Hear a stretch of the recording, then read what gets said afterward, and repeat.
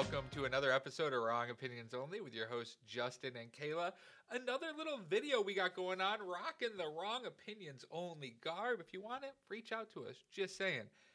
This week, we are diving into one of our favorite reality TV shows. We can't get enough of it. I watched so much of it over the pandemic. The Challenge. Let's get into the challenge, Kayla. There's so much to talk about. You watched so much of it over the pandemic. I also feel like I watched so much of it this week because what we're going to be going over is not just the premiere of the new season of The Challenge, but also the very interesting 6th episode of kind of a documentary type. The Challenge Untold History. Like I said, 6 episodes premiered on MTV. A documentary, of course, about the challenge, its origin, its impact, spotlights the special moments of the show, features interviews with competitors, producers, media outlets, some interesting actors chosen that I'm sure we'll go into that really made me laugh. Yep. Just kind of revealing the story. It's a long-running reality show, you know. This has been on a while. I mean, I feel like half the time when I mention the challenge to people, they go, "That's still on?" Yeah, it is. And it's better than ever, so keep watching it, folks. Jesus. Yes, exactly. So I'll just do a quick what each episode is, because we're going to kind of, I think the best way is just to kind of go in and out of episodes, not in any order. But 100%. Episode 1 was, of course, about the dawn of the empire, how the real world road rules paved the way for the challenge as we know it. Episode 2 was the evolution of the empire, so it looked back on the past 20 years, TJ Lavin and the things that he went through in the future of the show. Episode 3 was Against All Odds, which of course showed kind of the underdog players and competitors. Episode 4 was The Goats, and of course the varying players had different ideas of who was the GOAT, which I thought was interesting. Episode 5 is Love Is Not a Game, which revisited the disastered, closeted, messy, and tragic love stories, ending with episode 6 that was Expect the Unexpected, which is essentially about the jaw-dropping moments in challenge history. Now, I gotta say off the top with the format, when I started watching episode 1 and episode 2, I was like, wow, they're moving pretty fast through the challenge, like, because I kind of thought of it as a 6-episode timeline of the show.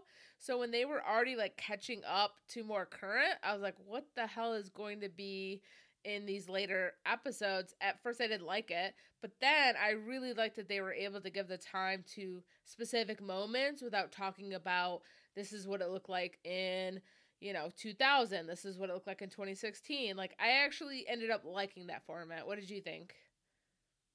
So I went back and forth on this. I liked that they had a different theme for each episode at first, but 6 episodes, there was a lot of overlap between the episodes. I wasn't getting a lot of new information each time.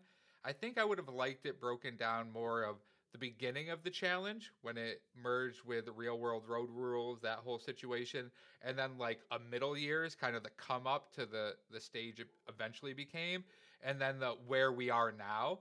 That's your first 3 episodes, and then the next 2 or 3, if you wanted to still do 6, you get into the greatest moments, the GOATs, you get into all the love and the relationship stuff, but it's just more contained instead of jumping back and forth between.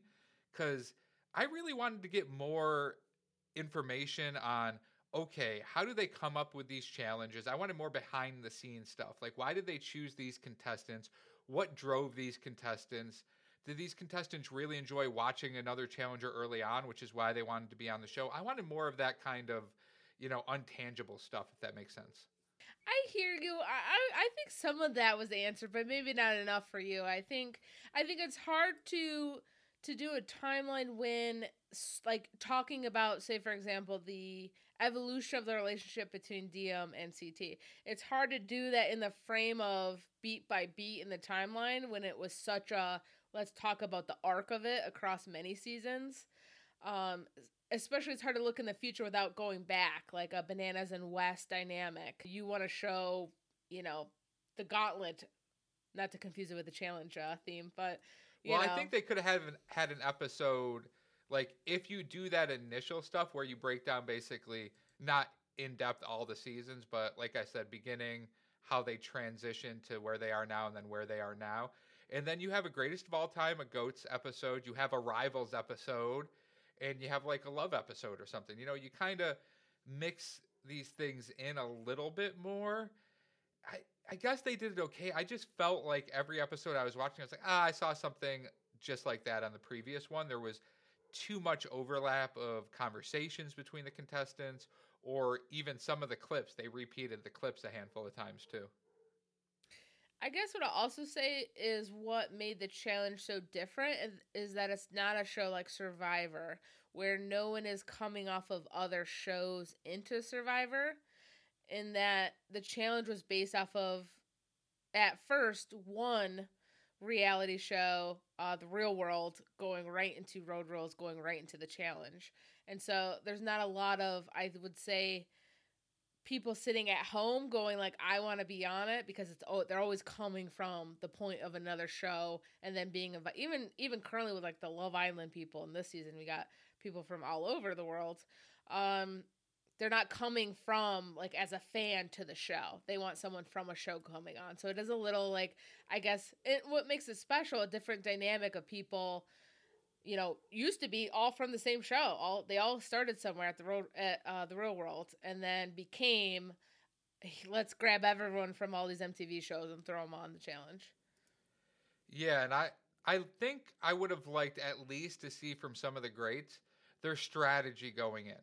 That would have been interesting to me if Bananas goes, oh, in the duel, I was like, wow, I need to pair up with these guys because I see they have the numbers. But in the Ruins, I had to play back a little bit. If they would have went into more of the strategy of how they played each individual season, I think that would have been kind of a good kind of middle ground between everything.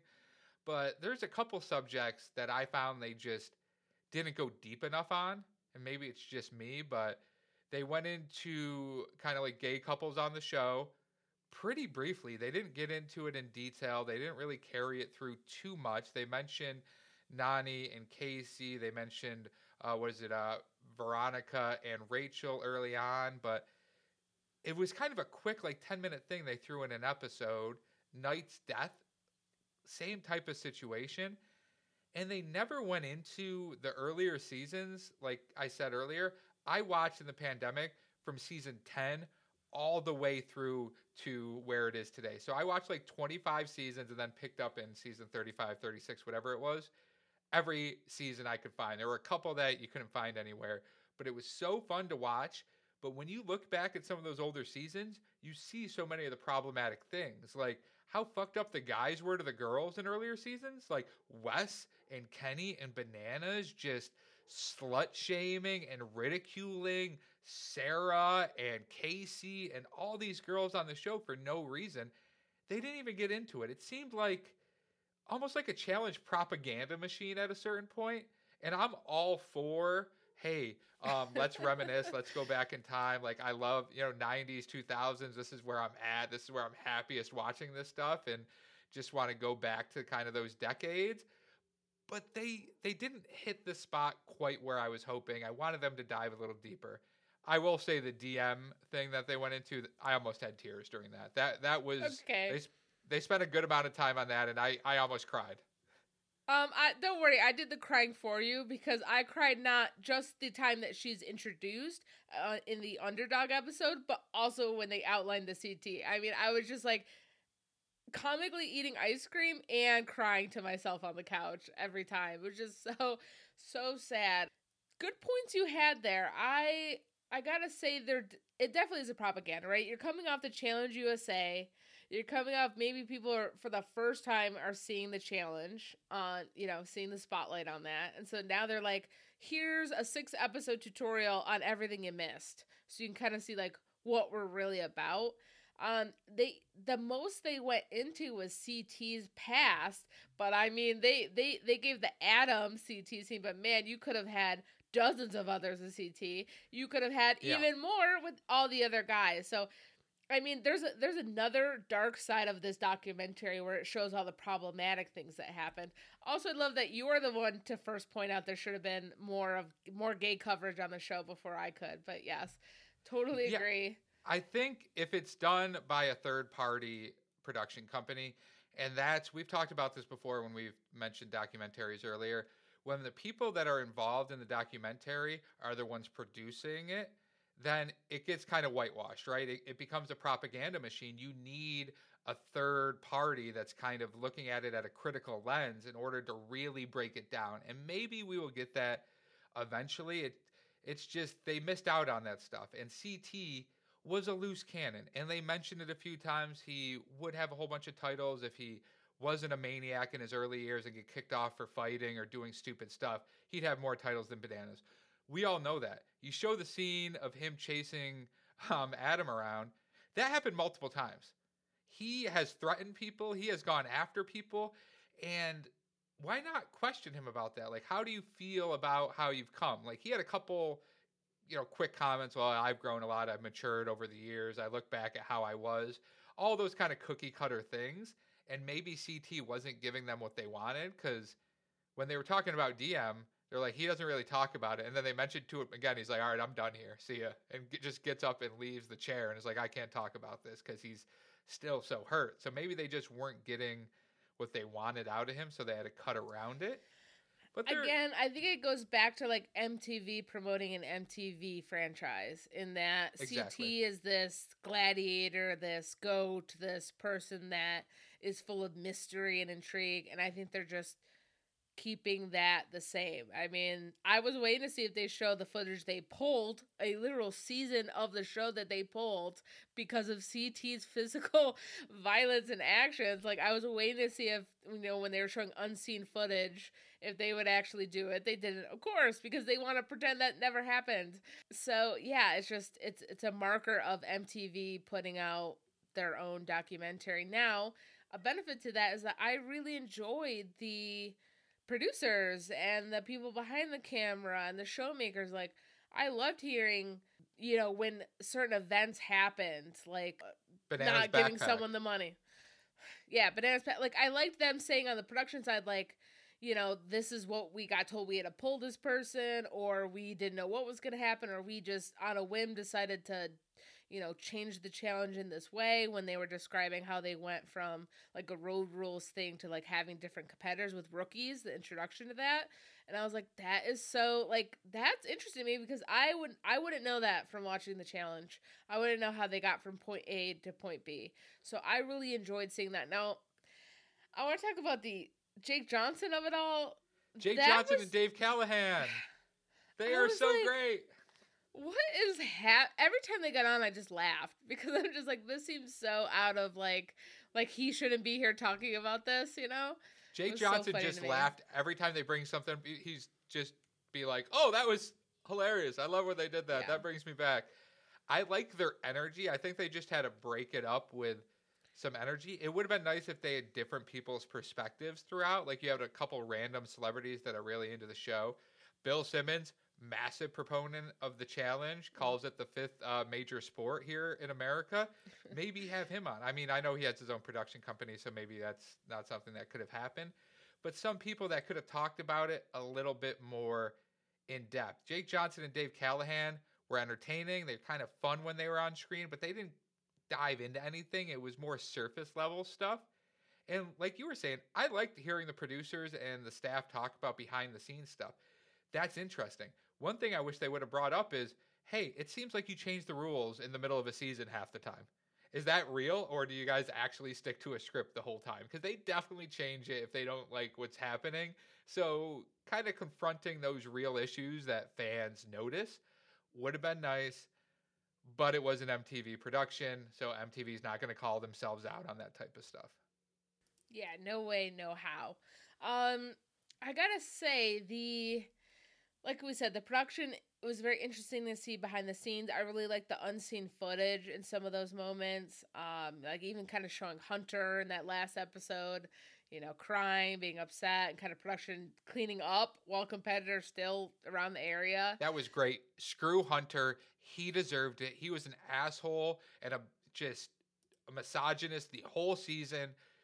That I never liked Ashley more than then. Like, screw you, dude. You would have took the money too. 1,000%. Don't tell anybody else otherwise. There's no way he would have split that money with her. I'll tell you what though, like reliving the Bananas Sarah, which is my trauma of the show, was difficult, and I still don't forget Bananas. Like, every time I see it, it just gets stronger because they as much as people can compare the two, as in they both decided not to share the money with a partner, to me those are two different circumstances. Hunter was a complete ass, and the way that we got to see even more how he flipped out and said the worst stuff, and I really loved that he was like, I never called you a slut, and then the documentary makes sure to show the clip where he absolutely did, on top of other things. Yep. And just his reaction was exactly why Ashley was like, you're not getting this money. Like, you can't treat me horribly the whole season, which you did. You proved your point. And get this money.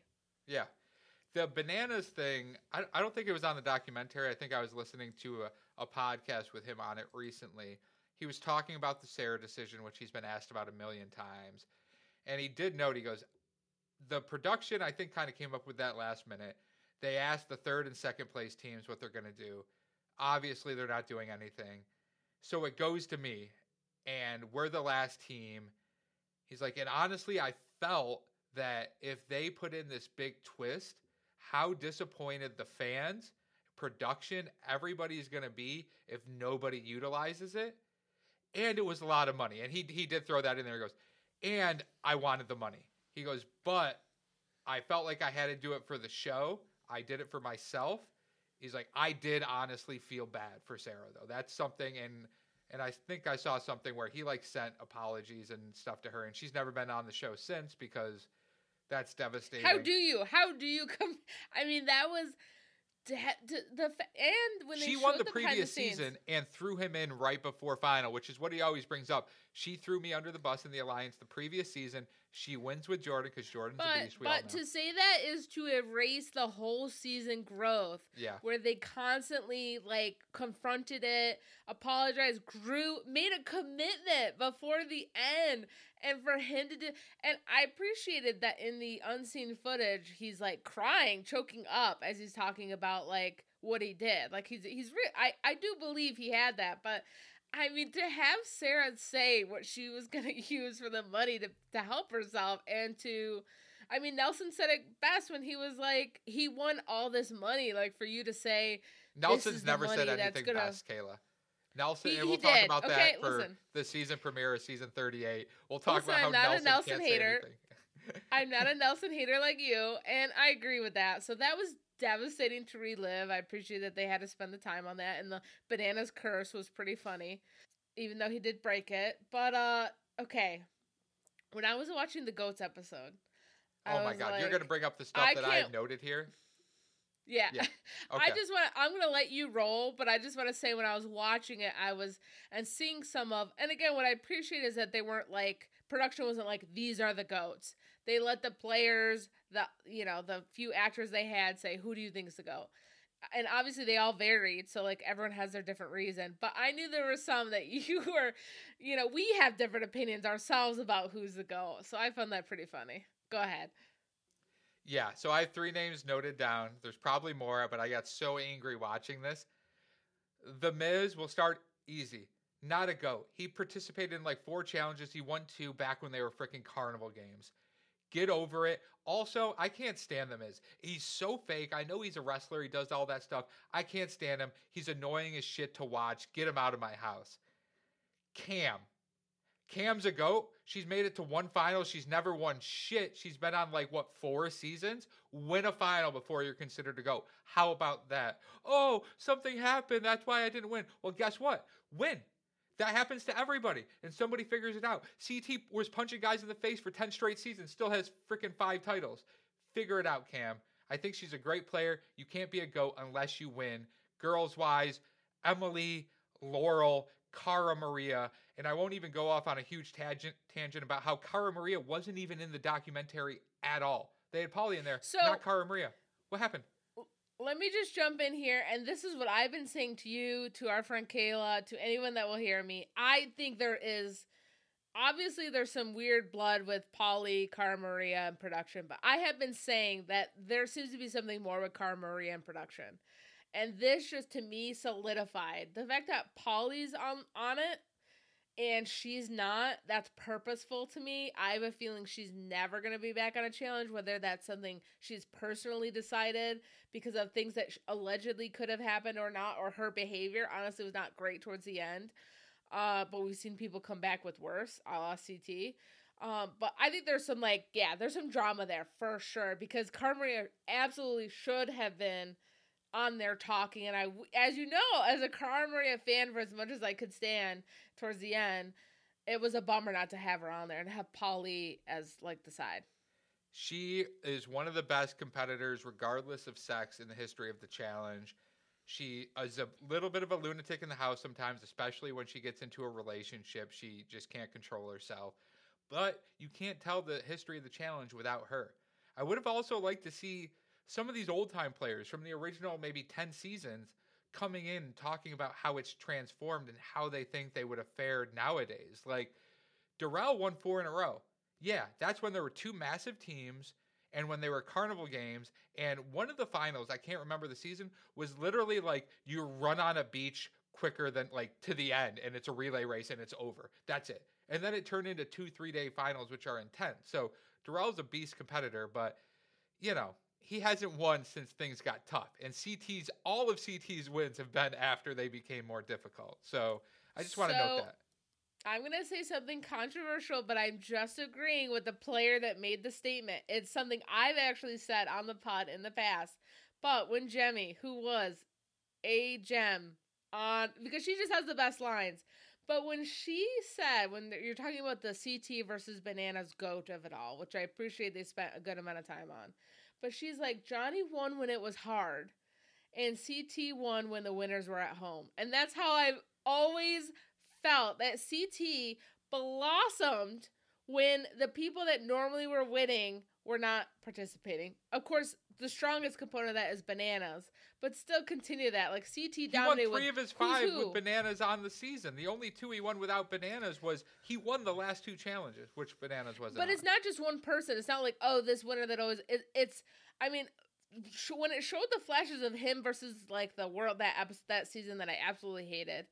War of the Worlds. It's like, yeah, he was thriving with the newbies. I mean, literally, when he came back so out of shape, he never got put in once because of his reputation. That was not performance based. That was not and he admits he got carried to the end.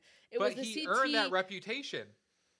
He earned the reputation, and I like that he did mention in the doc when he lost to Jay. He was like, I have won and I've dominated off of fear and intimidation. Nobody wants to go against me. That season, you had to go in to get a skull. Mm-hmm. So he was like, I'll take out this little guy, not a big deal. And as everybody else said, which I loved, Wes, Bananas, somebody else too, the worst thing that could have happened for them was CT get embarrassed like that because he went home, got in crazy good shape, and then won the next couple. So actually won 3 of the next 4 after that. I just think when it comes to specifically just the comparison of CT and Bananas, to me personally, I think that Bananas had to have it all, not just physically. And this is as someone who never wants Bananas to win ever again, okay? Yeah. Justice for Sarah. But the politicking alone has helped his survival, let alone the physical. He was in the game. He was, you could say a Wes, manipulating the game. Bananas was in a way that CT has always relied on his. Now again, puzzle master. I'm gonna jump in here. I'm talking about early, the first few. I'm disagreeing a little bit here because I've heard interviews with Wes, with Bananas, with Darrell, these other greats. And what they have all said is CT plays such a critical role behind the scenes where he is so great at whispering something in somebody's ear who talks to somebody else. And then what he wanted to happen happens, but then he doesn't get any blood on his hands. They marvel at how he's able to do that without getting called out.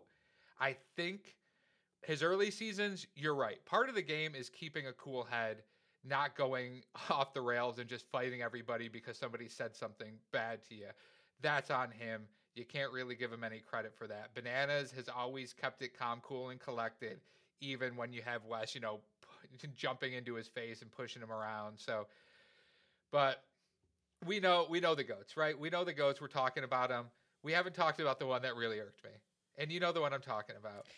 How many people have mentioned... It was Wes, right? You were so mad that Wes was considered a GOAT. No, they mentioned him as the greatest politician. Nobody trusts him. He's not the best politician. He talks to everybody. Nobody trusts him. You can't win that way.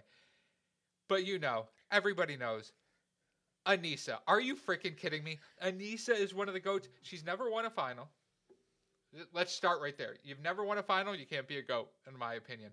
Number two, everybody's like, she's won so many eliminations. Oh my God, she's won 10 eliminations. You know why? Because she goes in a million times because everybody thinks she's an easy out. She's won 10 and lost 14 or something crazy? Yeah, guess what? That doesn't mean the GOAT. Your winning percentage is so low. Laurel is 9-2 in eliminations. One of those was bullshit. Anissa's like 10-14. They keep throwing her in because nobody considers her a real threat, especially in the later seasons where she got a little out of shape and didn't care. She went on All Stars. She couldn't even win All Stars with these 50-year-olds. Like, why is she coming back to the regular show? She's not a GOAT. She's never been a GOAT. She's an interesting character. She's a good narrator in the house, but don't you dare put her in the same lengths as Laurel, Cara Maria, Evelyn, Emily, any of these real GOATs that deserve to be mentioned, and Anissa is not anywhere close to that level, and she's never going to be, even though she has Jordan in this upcoming season, who will carry her as far as he possibly can, but she will drag him down, because that's what she does to every partner she's ever had. I'm sick of Anissa. You've been 2 for 2 on these specific competitor rants here in Survivor. Okay.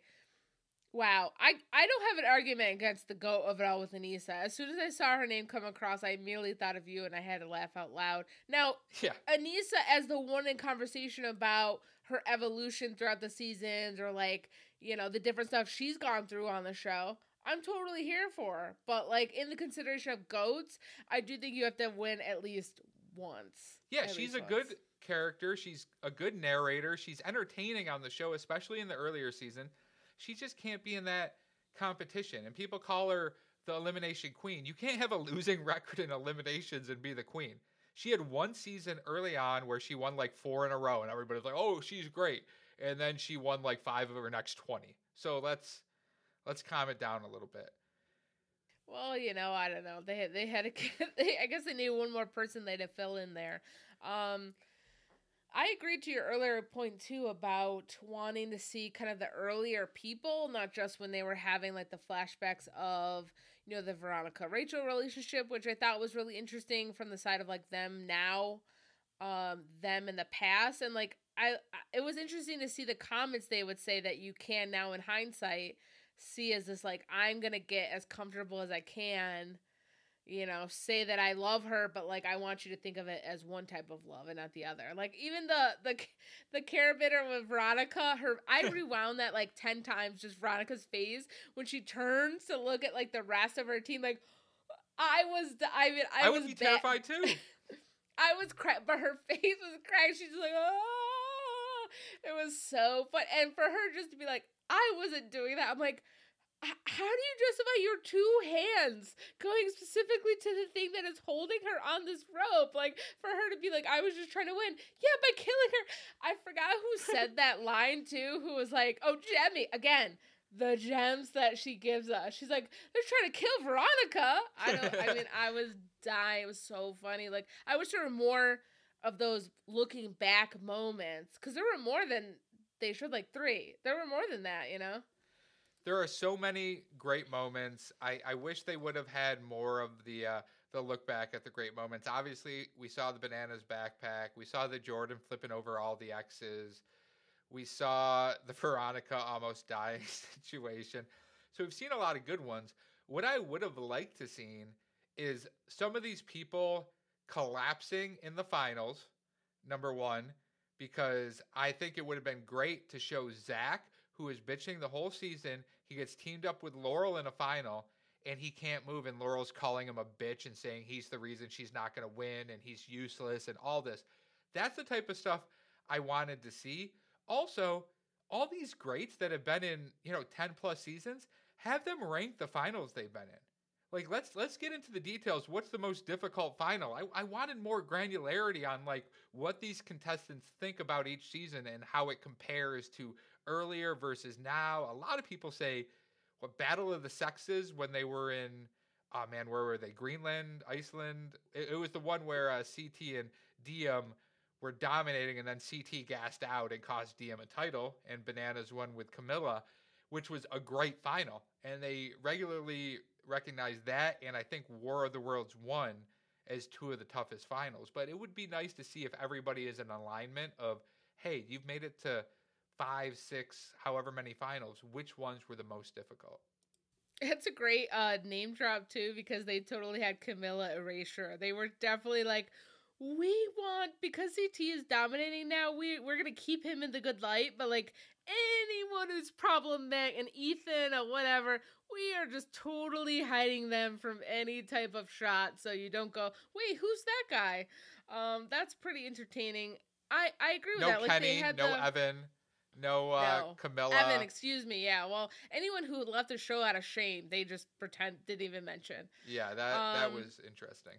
They did have Bananas talking about the challenge where they were starving, like when they had them on the islands, and Bananas and them like would go sneak into production in the middle of the night to get food because they were literally, and then the producers were like, yeah, we figured if they're stealing food, they must be really hungry. And I'm like, that is a total marker of the time where like they weren't having doctors come in, like, yeah, you can't have people just survive on rice cakes for the sake of reality TV. But it's pretty funny, like, to see them talk about that season as like, it didn't work, no one liked it, and also we may have starved the contestants. Our bad, we were just trying things out. Yeah, they took a swing, it didn't work, but at least they tried. I agree. It's interesting to see those types of things. Also, you hear so much about how the house has changed over the years. There used to be unlimited alcohol. Like, maybe let's get into why that changed, Tanya, and why there are restrictions now, and how they need to like give tickets to get booze and stuff now, which reduces the amount of drama, reduces the amount of fights. Since COVID, they haven't been able to go out to the bars and mingle and do all that drunken shenanigans stuff. So I want to get more into that, the weeds of that. Like, man, let's get back to the good old days. Good old days, and you want the darker side of things. Yes, I do. Did you think they left anything out? Did you think, like, obviously we wanted more? Essentially, we wanted more, right? Essentially, we wanted, like, less in some areas, more in others. It was 6 episodes, so I was like, they're going to get into everything. With 6 episodes, I don't think they allocated their time properly. I think they could have got into all this stuff in 6 episodes if they formatted it a little bit differently. So what I'm looking for is a big 2-part, 4-hour doc by a third party that gets into the behind the scenes of the challenge. We're calling you out, The Ringer. Bill Simmons, figure it out. Let's get into a documentary. Do it. You can hire us as consultants. We're okay with it. But I want that. I want that. And we have so many great characters over, 22 years that the challenge has been going on. There's so much to work with. We need to see them more and really need to figure out how this has transformed into people getting 20 grand to people getting $1 million a season. I feel like the way the challenge is going to end is by something epically horrible happening, and I don't think like the worst case death, but I think like something like Veronica is going to happen in production. She's going to come back just for that to happen again. But I feel like that's when we'll get the darker side of the challenge. Like, remember when the challenge ended, this horrible thing that happened? That's probably what's going to go down. I want to kind of to Peter to the end here. Did looking back change anything about how you see the challenge? And I'd like to start because for me it did. Just point blank it did. Not just remembering how it was, but the fire of looking back has lessened over the years. And we're still big fans. We're still watching it. We're tuning in every season. But this is just me. But I think when they stopped doing the real world, and I understand the variety sake of it all. Let's change it up and have different people from different shows with intentions. That direct pipeline of getting to know a group of people over several weeks, let you know who they were when they got in the challenge. You were like, oh my God. When I saw Corey on the challenge, I go, oh my God, Corey's season was insane. Like, I can't believe they let him on the challenge. It made me interested in how he would play out. But like when I'm coming into these seasons with someone from German Love Island, I'm looking at it like fodder for the canon. Now, maybe that's what the point is, but I just think they lost something in that. I really think the having the time with people in the real world and having always that be the pipeline is what made also the challenge great. You always knew where they were coming from. You always knew who they were if you were a fan of both shows, and most people were. So I think when they lost that and just started to promote their other 80,000 types of, variety reality shows, it got lost. And then also, yeah, I miss the chaos a bit. I love the OGs. I love that they're in their 30s and early 40s and they have families and they're thinking about their aching backs. Sure, that's why I love All Stars. But I miss the freaking hooking up. I miss the dynamics. I miss the drinks thrown in the face. I miss, like, it's not that I want injury to happen, but I do want, like, when you get these different personalities in. Right now it's very like keep the veteran safe, keep the rookie. It's the same old shit, and part of it is not just the competition for me. As you know, I love the drama, and that is almost dead a bit. Yeah, that's one of the things I noted was with the recent seasons of the challenge. At first, I didn't like all these new people. I was like, oh, we got all these new people from some random shows I don't care about. Give me the OGs.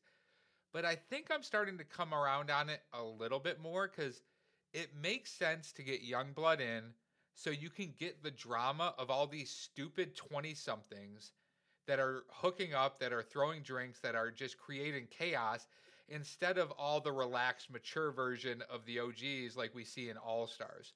So I think there needs to be a balance of OGs with the younger new people that are going to be idiots. Because really, we're watching reality TV. We want to make fun of the idiots we see on screen and root for the other idiots we see on screen, right? That's pretty much what it comes down to.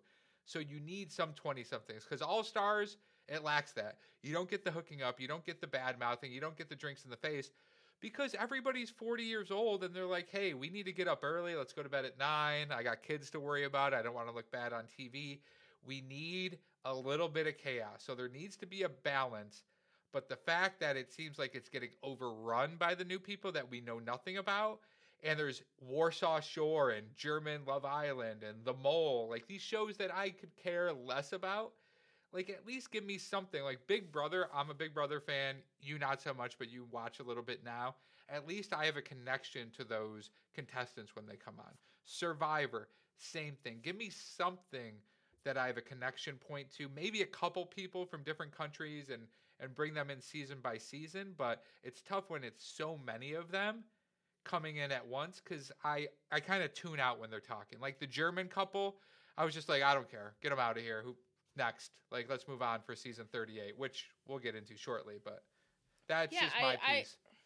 I agree, and I think we're talking the same thing. It's just, I don't know these rookies, and that doesn't, it's just, I'm rooting for the same people every time, and I would like to have that general known basis for me to, that's feeding people into the show than these shows I've never heard of, like you said. So completely it made agree. Me nostalgic, and it made me go, man, the challenge really has changed.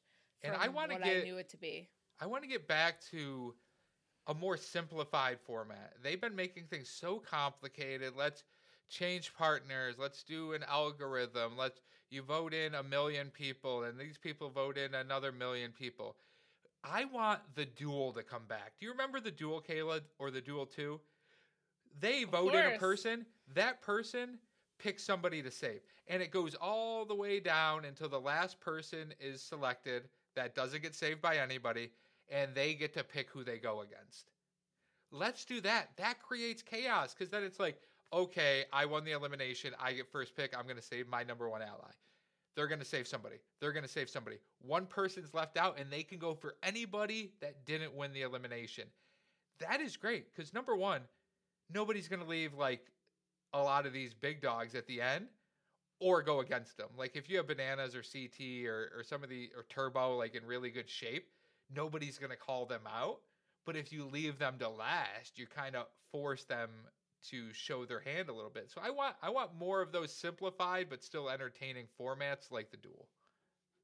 I totally agree. Again, going back in time just made me go, yeah, it wasn't really broken.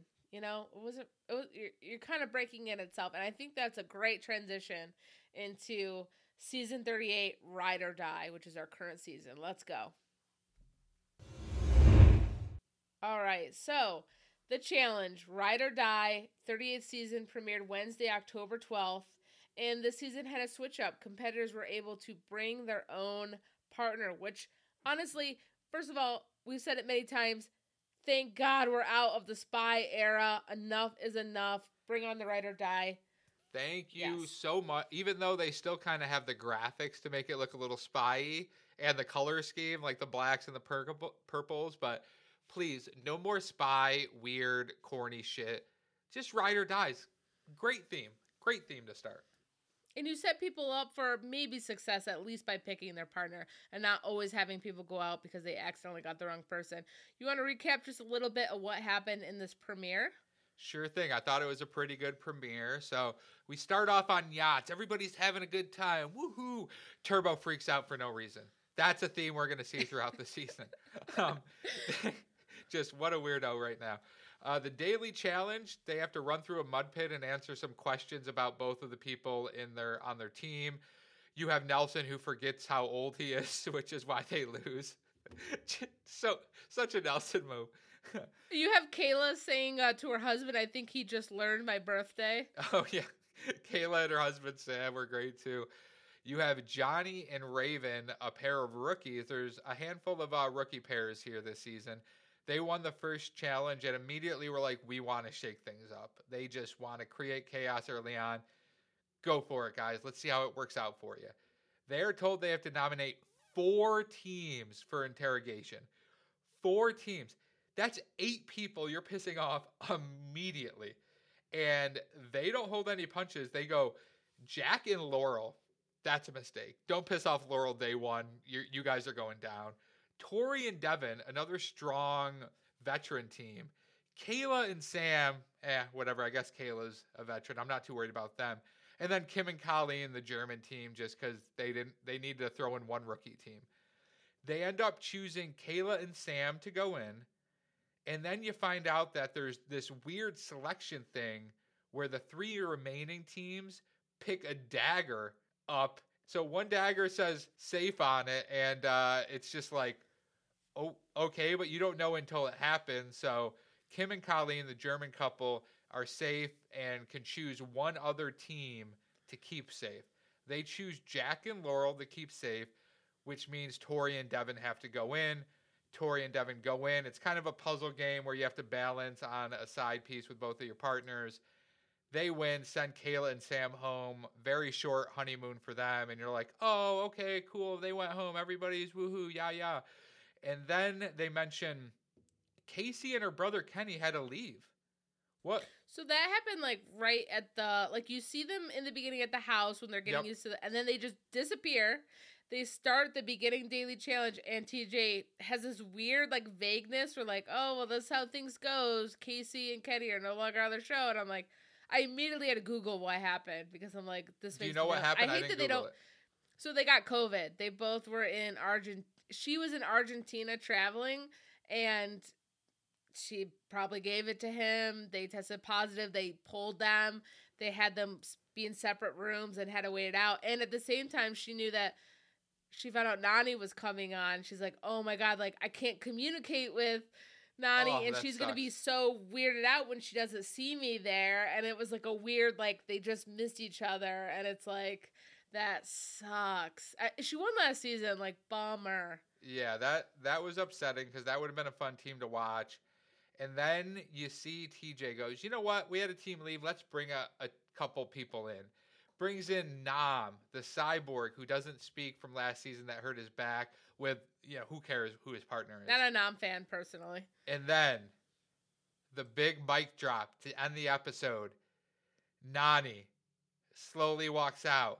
Behind her, a hooded, not showing anybody at first.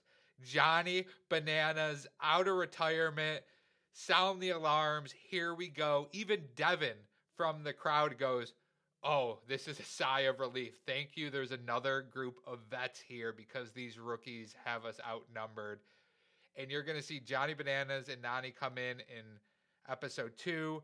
And we also know, if you watched episode 0, there are 2 other vet teams that will be incorporated one way or another throughout this season. So Jordan and Anissa and then Darrell Oh, yeah. and Veronica. So I thought it was going to be the first people that went into elimination were going to have to go against a vet team. Yes, If they same. won, they're in and they get some type of power. You win an elimination, you get power in the next challenge. I don't know. But that wasn't the case. They were just able to come in right after the elimination and they just saved themselves a week basically. I thought the same thing. I go, oh, it's gonna be like a blended mercenary thing where, like, when they were pulling the daggers. Listen, there were two to me. I know we're weeds deep in Hot D, House of the Dragon, but between the daggers and the Bananas hooded dark figure coming in, I was like, this is too much right now. Cracking me up right there, especially when it had words on it, like safe on the dagger. Damon I'm like, vibes, the prince who was promised. I go, what's going on here, guys? I love it. I thought too they might have to battle Bananas, and I love Fessy just literally collapsing in a pile because he deserves it. I tweeted about that. When he sees Bananas, Fessy is immediately like, oh, this season is not going to be as easy as I thought. God damn it. Like, he gets so pissed. And I love it. It's so great that rookies, this is why you don't make big moves day one, because you have no idea how it's going to break down. You know, like you said, there's 4 people being nominated. You don't know who's going into elimination. You don't know how they're going to figure that out. You don't know if more people are coming in. If the people eliminated are going home or off to like some secret sanctuary. It's really risky to make a big move early on.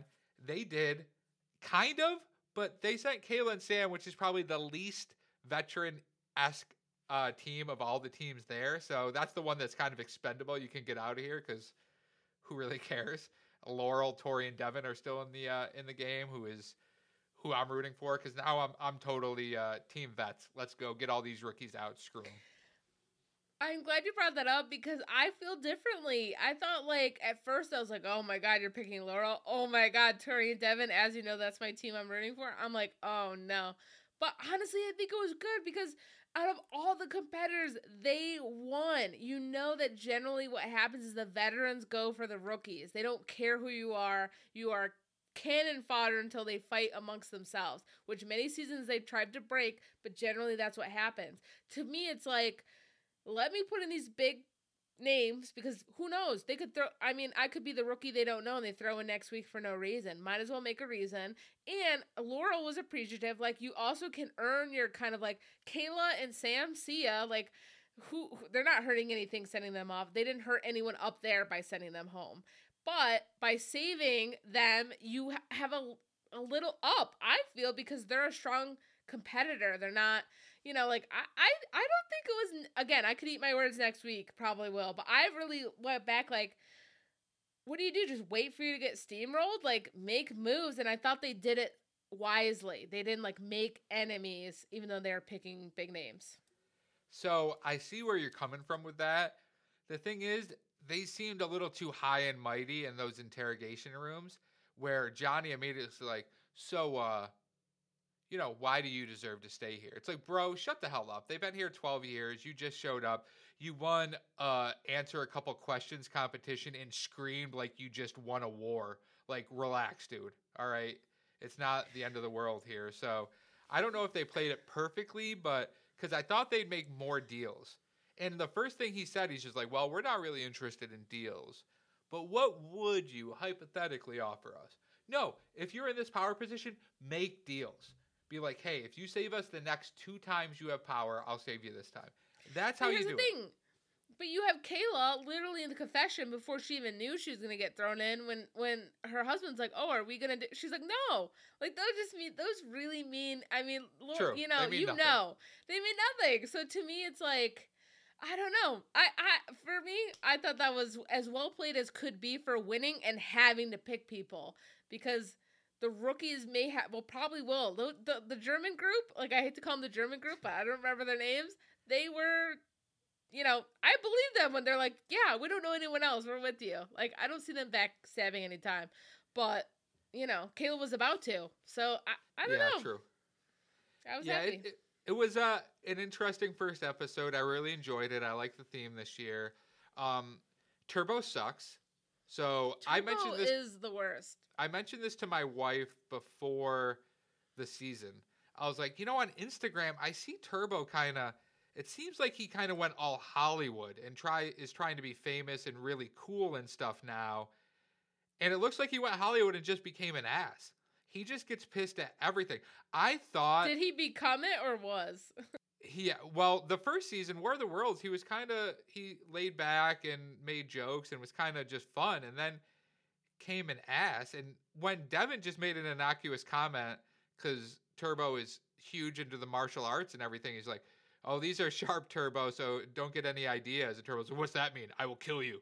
I will murder you and your family. Why are you mentioning my name?"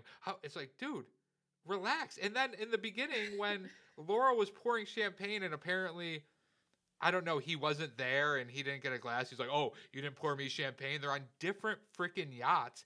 And he's screaming at her like, "I'm taking you into elimination. I'll go in myself. I'll take you and all your friends out." It's like, bro, relax. Like, why are you so serious about this right now?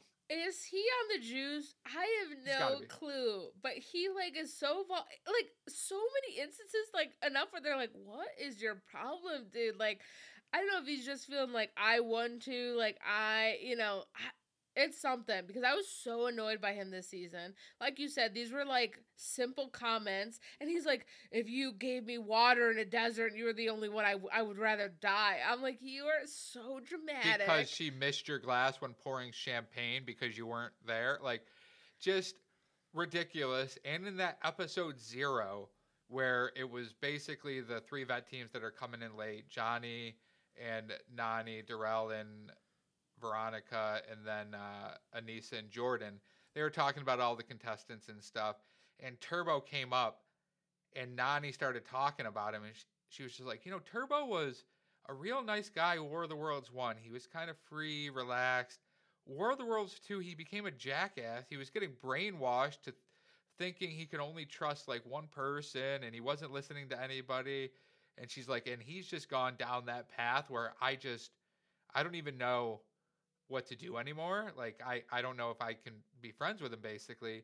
And Jordan, who had a blow up with him in War of the Worlds 2, I think, was just like, "I want to make friends with Turbo. I'm going to like go out of my way to try to do this. Like, we ended on bad terms, but I'm going to try to do that." And Nany and Johnny and everybody else is like, "No, don't even try. It's a lost cause, man. There's no way he's coming back to you." So just, it seems like a weird evolution. He's an intimidating character.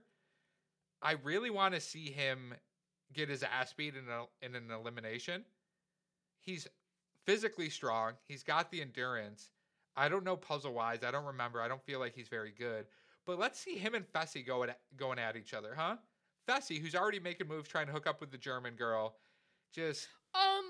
Okay, can I just say, when he's like, "I don't know if she has feelings for me," I'm like, you've talked for 10 minutes. What do you mean if she has feelings for you? Like, what he needs to just have a girl at his side. Why is he so messy? He just needs to have a girl. I think he's one of those types of guys that needs somebody there, and he needs to do the whole spiel of like, "Really, I'm soft on the inside. I care. I have feelings and a heart. I'm not just this rough exterior you see." All the bullshit he says all the time. "I'm a very sensitive guy." Bullshit, his actions are how terrible he treats women all the time, whether it's romantically or not. He is the worst. He's going to blow up at his partner at some point here. That'd be entertaining to watch. I had a couple other notes about this episode. Nelson does the opening toast. What the hell? I used to hate Nelson because he sucks, right? I've come around on Nelson. Though? I like Nelson as a contestant, as a character. I don't think he ever has any chance at winning. I don't think he has the skills or the brain power to win the game. So I like to root for him to stay, but then actively root for him to screw up, because he screws up every couple weeks. That's just how Nelson operates. Like I said, he forgot how old he was in the daily challenge today. They also noted he has gone 51 straight daily challenges without winning. Are you like, that's what, 3-4 full seasons? Like, that's impressive, dude. And then he has this toast, which is usually a bananas or like a big time vet. I don't know if they asked him to do it. I guess there's no other real big vets there. And he's just like, "So, has the challenge started or has it not? We don't know, but it hasn't, but we will. Drink." And I was like, what the hell did he just say? I don't know what's going on. So listen, he's not the best toast giver. So listen. He is a character. He's entertaining. He gets more entertaining every season. But yeah, he's not the, he's not the vocal. He's not the comic relief when it comes to like big speeches. So passing him the mic was just a bad idea. But whatever, they're drinking. They don't care. We need Kyle. Kyle is the comedic relief we need right now. I'm happy to have a break from Kyle, to be honest. I like his comedic relief because who else? Well, I guess now that we get Bananas coming in, there might be a little something. But a lot of these people seem super serious this season. Except, I guess Johnny is already hooking up with some random girl. I guess Nelson's that's partner. Definitely going to be some drama for sure. That'll turn into an issue because Nelson likes her. Did you see Tori's face when she saw, like, in the preview of Jordan coming in? Did you see her? Yeah, and I also saw a preview where she's, like, basically cursing him out at a bar on one of the nights. Like, you knew I was going to be here. You did this. Like, why are you being an ass? You guys were engaged. You broke up. It sucks. You're here. I watched the episode 0 where Jordan was, in that little area where all the vets were talking about the upcoming season. And Johnny and Nany were kind of pushing him like, hey, Tori's here. How is that going to go?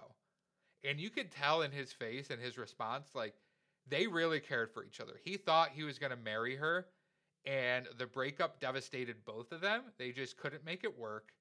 And he even mentioned, he goes, one of the reasons I've been so hesitant to come back to the show and have turned down a few seasons is I don't know how that's going to go. I don't know if I can handle it if she's talking to somebody else, or if she can handle it if I'm talking to somebody else on the show. I don't know how it's going to go, but I'm very nervous about that. I don't want to hurt her. Like, he seemed very remorseful, and I don't even really know why they broke up. I don't think it was any cheating scandal or anything. I think it was just they just drifted apart. But he said he has not seen her in person since they ended the relationship. So when he shows up there, she's going to be legit surprised. But also Tori, like, I love Tori. She's a good competitor. She gets in her head so much. She looks for reasons to just crumble from within. If she can just stay strong, and hopefully Devin can help her, because I like them as a pair, to just stay focused on the game. I know, I'm really rooting for them, I think. Next to Nany and Bananas, and Jordan carrying Aneesa over the finish line on his back, hopefully. We'll see. Maybe Aneesa will have some goat-like tendencies for you. Maybe she'll surprise you. It was an interesting choice for him or her. I couldn't tell you. But. So Bananas actually mentioned that in that episode 0. He's like, so how the hell are you guys ride or dies? He's like, me and Nany make sense. Veronica and Darrell make sense. And they went into like, well, we met like 10 years ago on this season. They've always been there. The vibe I got was Aneesa reached out and was like, if we're doing ride or dies, my first choice would be Jordan. That they did not explicitly say that, but that's the vibe I got, where she got the choice. She reached out to Jordan, and he was kind of like waffling back and forth and eventually decided to do it with her. Who knows if that's actually true? I want more details on who got to choose their teammate for the ones that have two veterans here, because Laurel is so competitive. She chose somebody that's never been on the show. That seems a little odd. Why didn't she choose? They're best friends. They're friends, but like they say they're so close. Like if the world's ending, I'd say. Yeah. But it's like, but you've never seen how they compete. Do you know Laurel and how she competes? Like, have you guys played a board game? Because Laurel, she has played with her best friends and said the worst shit in the middle of competition. She doesn't want to lose. Friendships. So it's like she will. I mean, when they showed in the documentary that flash of her just like arguing with TJ, like practically having it hauled off at losing, like when she's like, I want 100 on the test, 99 isn't good enough. Like Laurel doesn't need to tell us that. We know. I will say their little intro package in episode 0, he was like, I know she's super competitive, and maybe they said this in the doc too. He's like, I feel like you rub people the wrong way, like people are intimidated by you. I think I can even you out by being the friendly person that everybody gets along with. I still don't think he understands exactly how intense it gets, though. He also looks like in the previews a little schemery. Like he was shown in clips yelling to other people. So I'm like, maybe it's just two alpha mentalities kind of combining. I guess we'll see. Again, this could be the drama we've been looking for. I also did like the dagger pull, even though I'm still like questioning how it's all working. Because, I mean, they made fun of Jordan's, pulling all the X's that season. But like, I loved that. I loved the, like, we've had so much time where you're picking people. I really like the sometimes I do like the random, this is when you're going in. And to see that back, even in this version, I was like, yeah, they're doing some of the old stuff. Even though it's a new flair, it's what I liked. Yes. So I'm liking this format so far. I'm intrigued by it. I think it's a little complicated because it's you nominate 4, you talk to 4, you pick one, and then there's 3 more. There's so many steps to it. But what you're going to see is these teams making alliances once they get nominated. Hey, I'll save you if you save me. And then just one of them has to be saved. But when you're nominating these teams, now you have to do it strategically. I want to nominate 2 people that are really good allies, so they potentially have to go against each other. Or that backfires, and you do that, and the one gets safe, and the other one wins the elimination. Now they're both coming for you. So it adds an extra layer of complexity to how you're going to strategize the game, which is obviously what they're going for. It's just a lot to keep track of, because if you're nominating 4 teams, how many teams do we have, Kayla? Is there like 16 teams, 12 teams? Whatever it is, it's nominating 4 is a big chunk of the house right now, and you're just going to get so much blood on your hands. We have 18. We lost 2, so that means we have 16 because we gained Bananas, and that 16 Nany, includes the 2 that have not joined yet, Jordan and Aneesa. And no, that's not adding them. That's gaining Bananas and Nany, losing Casey, and losing Kayla. So add another 2, you're back to 18. Yeah, but again, I don't know when they're coming in. So are we losing at the same time we're gaining? I don't know. True. Yeah, we'll see how that all plays out. I'm intrigued, but all in all, Kayla, I'm really excited for this season. The challenge is back. This isn't bullshit Challenge USA. This isn't Challenge All-Stars. We got some OGs. We got some newbies. We got finally not a spy theme. We got a good, fun theme this year. Let's just go all out. Let's go freaking ride or die, Kayla, right now. Let's do it. Ride or die, Justin. Let's go to Argentina and just show up to these challenges. Let's do it. I have to wear a lot of sunscreen. Real quick, who are you rooting for right now? Who's your team? Did it change? Is it Bananas, Nany? Bananas and Nany they're the only ones in the game right now that I'd be rooting for. And then Tori and Devin are my second. Tori and Devin, number 1. Just can't root for Bananas. And I love Laurel. I'm always rooting for Laurel, but when it comes down to it, I don't have a connection with Jack yet. So I'm trying to root for teams of like 2 people I really enjoy. Yeah, agreed. So I guess we'll see how it plays out. All right, let's get to our Swarly of the Week. Okay, so who wants to go first, me or you? I'll go first, Kayla. Okay. So my Swarly of the Week this week is Brett Favre, former NFL player. I know that person. Yes, you do. Green Bay Packers legend, Hall of Famer. Have you heard of this scandal he got into in Mississippi?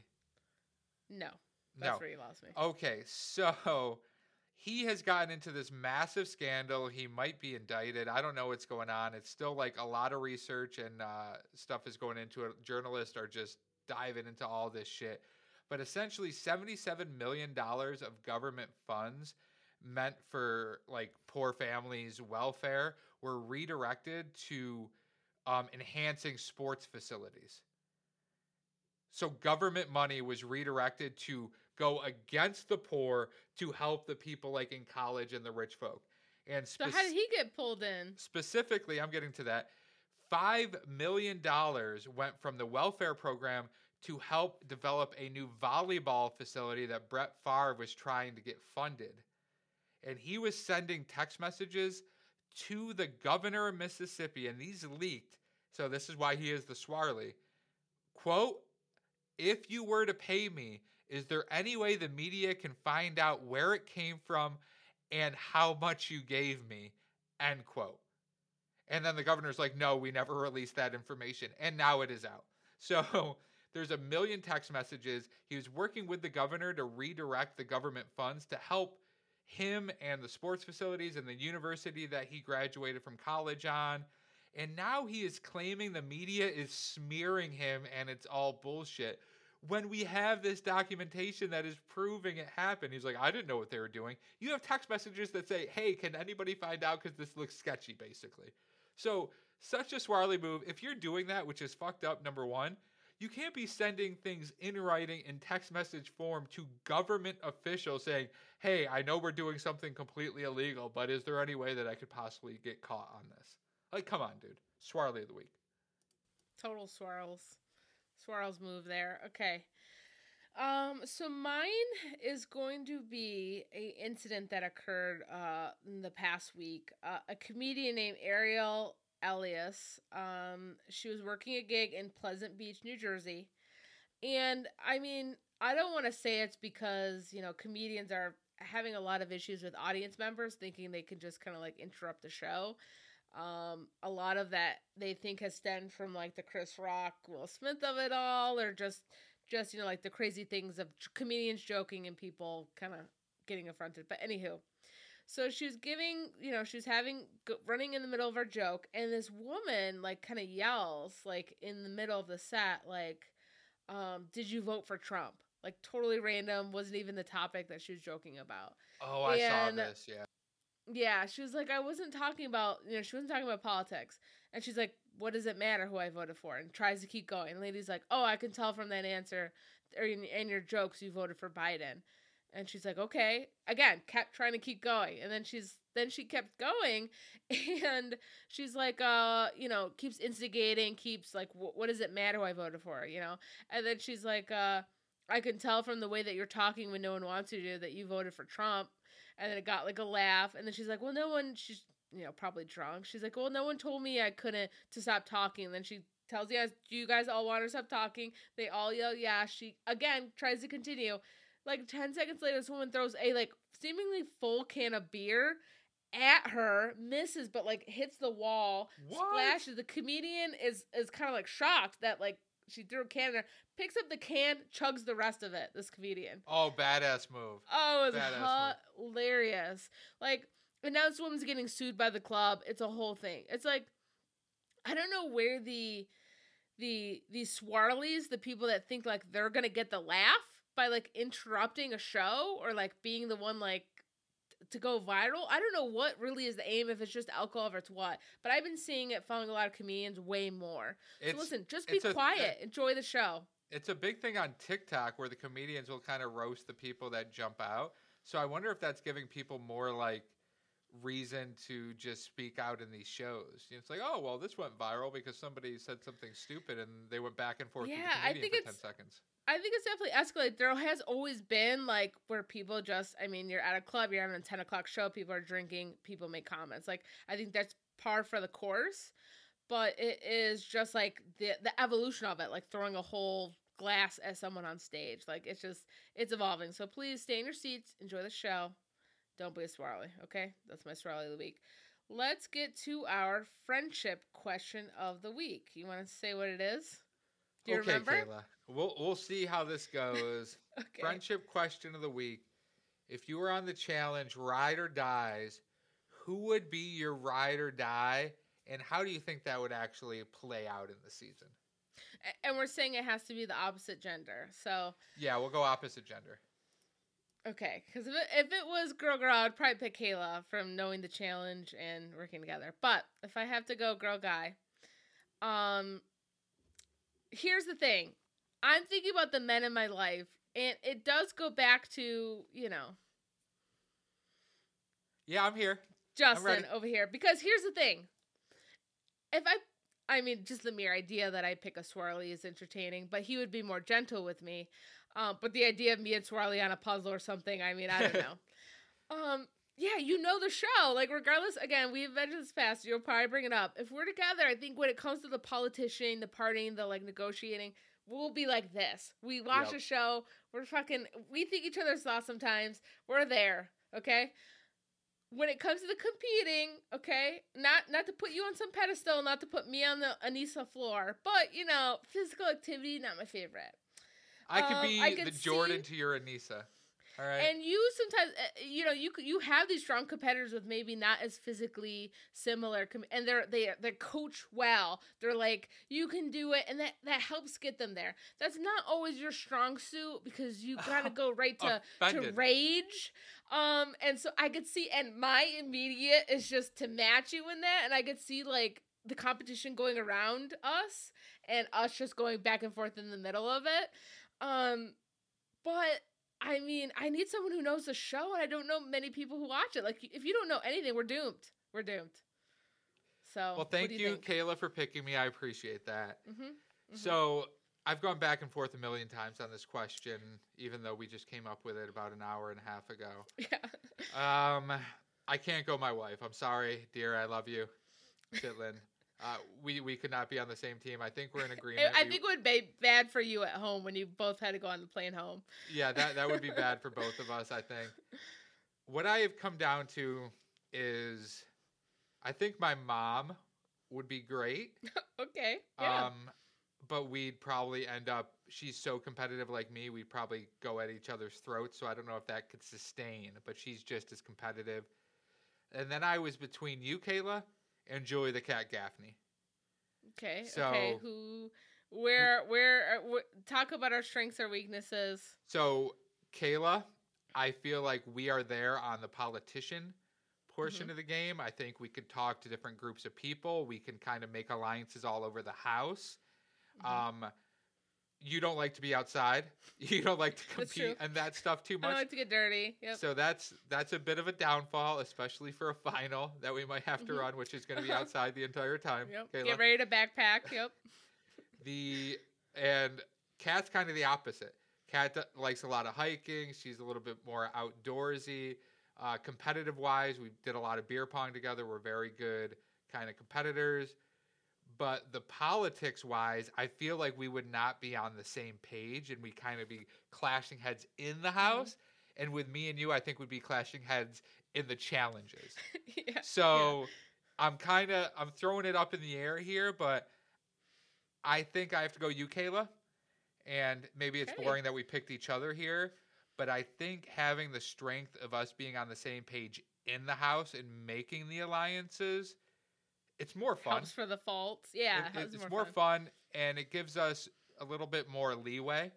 And then, if we don't win all the challenges, then we're less of a threat anyway, right? So that's true. There's no one else I'd rather throw up bull testicles with than you. You better eat them though. Like if we make it to a final and there's no quitting. I don't care if we finish 38 hours behind the person in front of us, we're finishing the damn final. I'm almost vomiting at thinking of drinking curdled milk, but I'll tell you what, I don't care if my stomach comes out of my throat. That's not going to be the thing that ends us.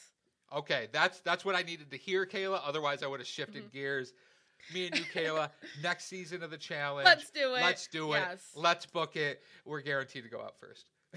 You know what? No better way to end this pod full of the challenge. Check out the new season. And as always, see you next week. Well, that's it for this episode of Wrong Opinions Only. Please follow us on Instagram at Wrong Opinions Only and on Twitter at Wrong Opinions JK, where we'll be dropping some clues and hints to upcoming episodes. Until then, JK out.